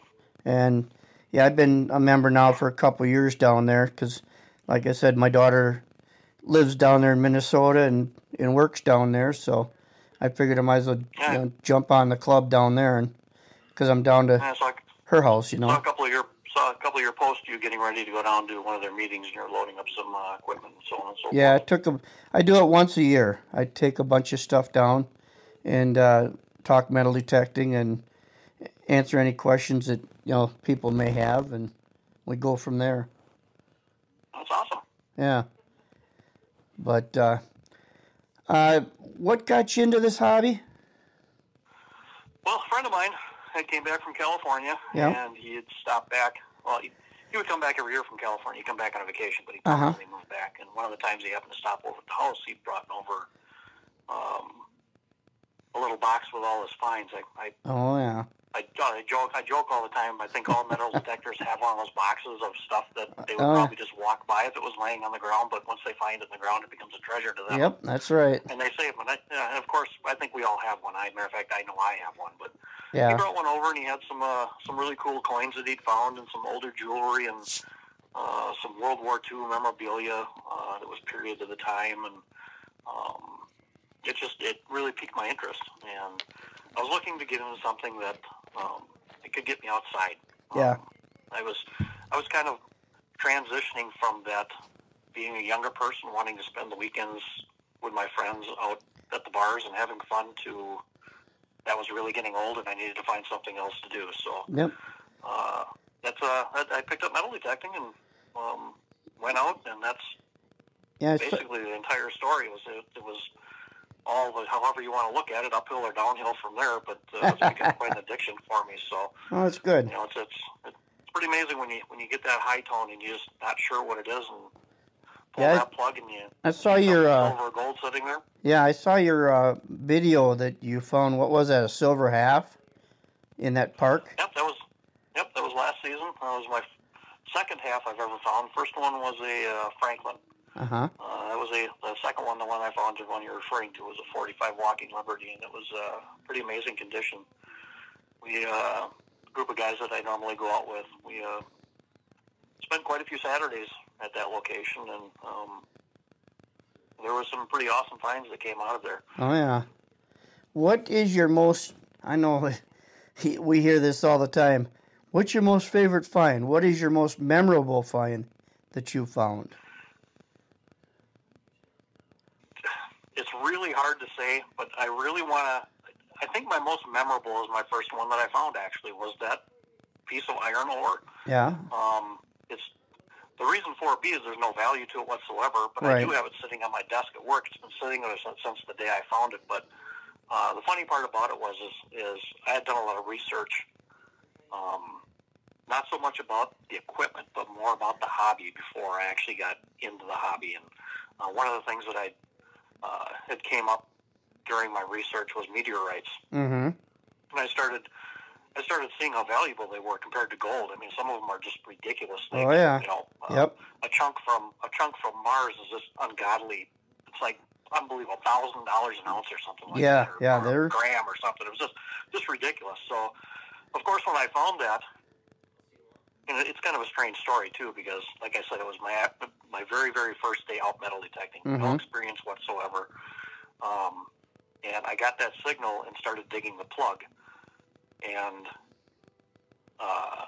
I didn't have a pinpointer at the time. I hadn't purchased a pinpointer. I didn't even know what a pinpointer was. And I was looking, I'm looking through all the dirt as it's coming out. I must have looked pretty silly sitting there, and I kept digging and digging and digging, and kept waving my metal detector over the hole, and I kept getting that signal. And it was a strong signal. Looking back, I know that it was a strong signal, but I kept digging and digging and digging. I was probably literally a foot down.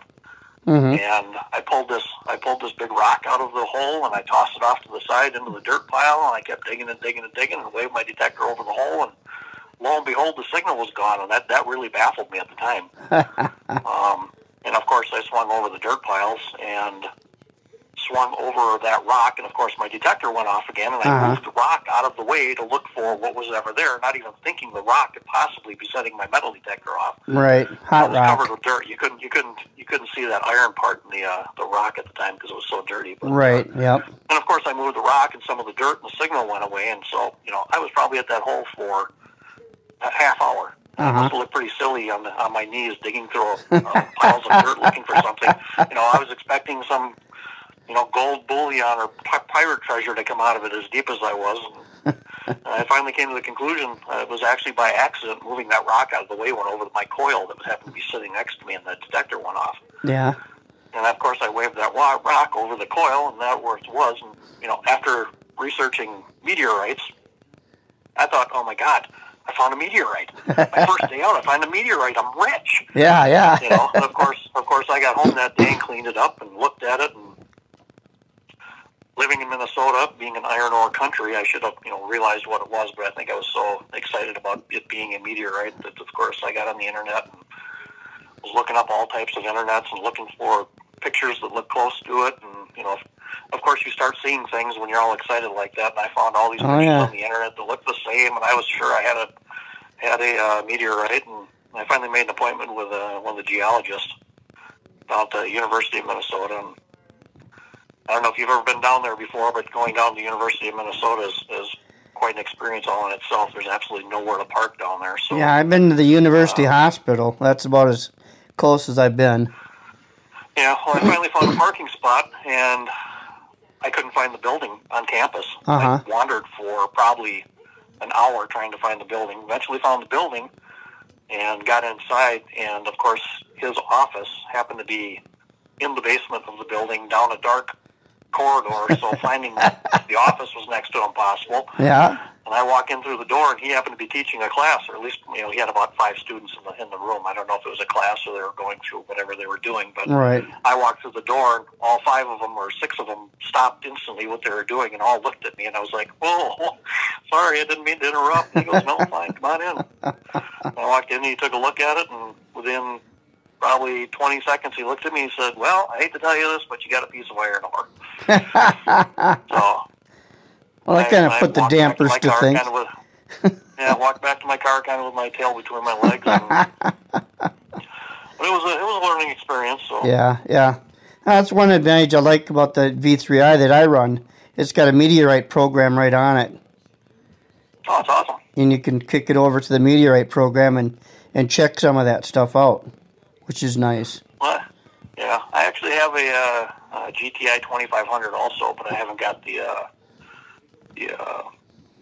2-coil. Yep. The two box coil. Right. Yep. I think it's called the Treasure Hound. Yep. I haven't got that adapter for it yet, but I actually won that one too, and it was a used one. And the only reason I got into that raffle was, even knowing it was used, is that's exactly what I wanted to do. My plans were eventually to get a Treasure Hound 2-box coil and put it on it, and possibly go meteorite hunting. But after doing some more research,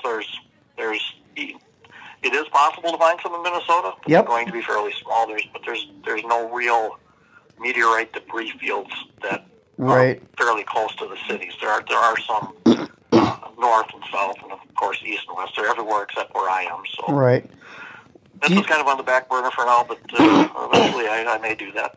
Do you travel at all to go hunting? Any different places? Any faraway places? We do day trips. Okay. I haven't actually left the state. Well, I've been to Wisconsin, of course. Yeah. We've been out there a couple times to a few places. Some of the private permissions that I've had. And, I think we stopped at one of the parks out there when we're they were having the rock show, I believe. I believe it was in Eau Claire. I can't remember where it was. It was quite a few years ago that we Okay. went. But, Yep. Other than that, I haven't been to the East Coast where I'd really like to go. Yeah, I would too.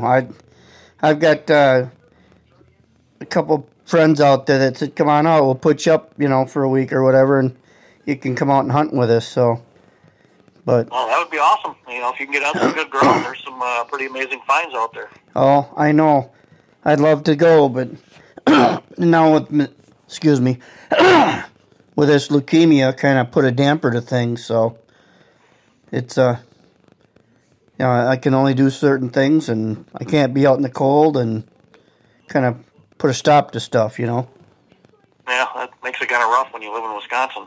Yeah, you got that right.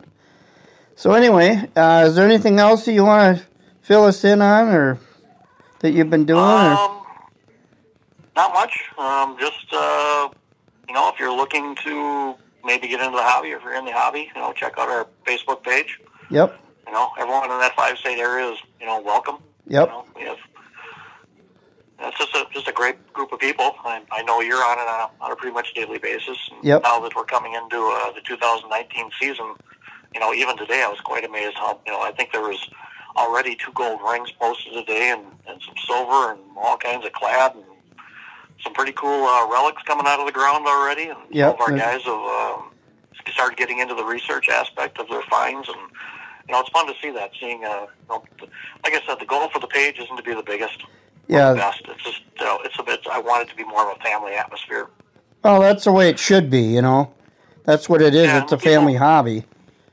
Exactly. The people on the page are beginning to, interact with each other, and that's awesome. I love seeing that. I love being able to help the people out there when I can, and I'm certainly no metal detector expert, but I'm always willing to help where and when I can. Right.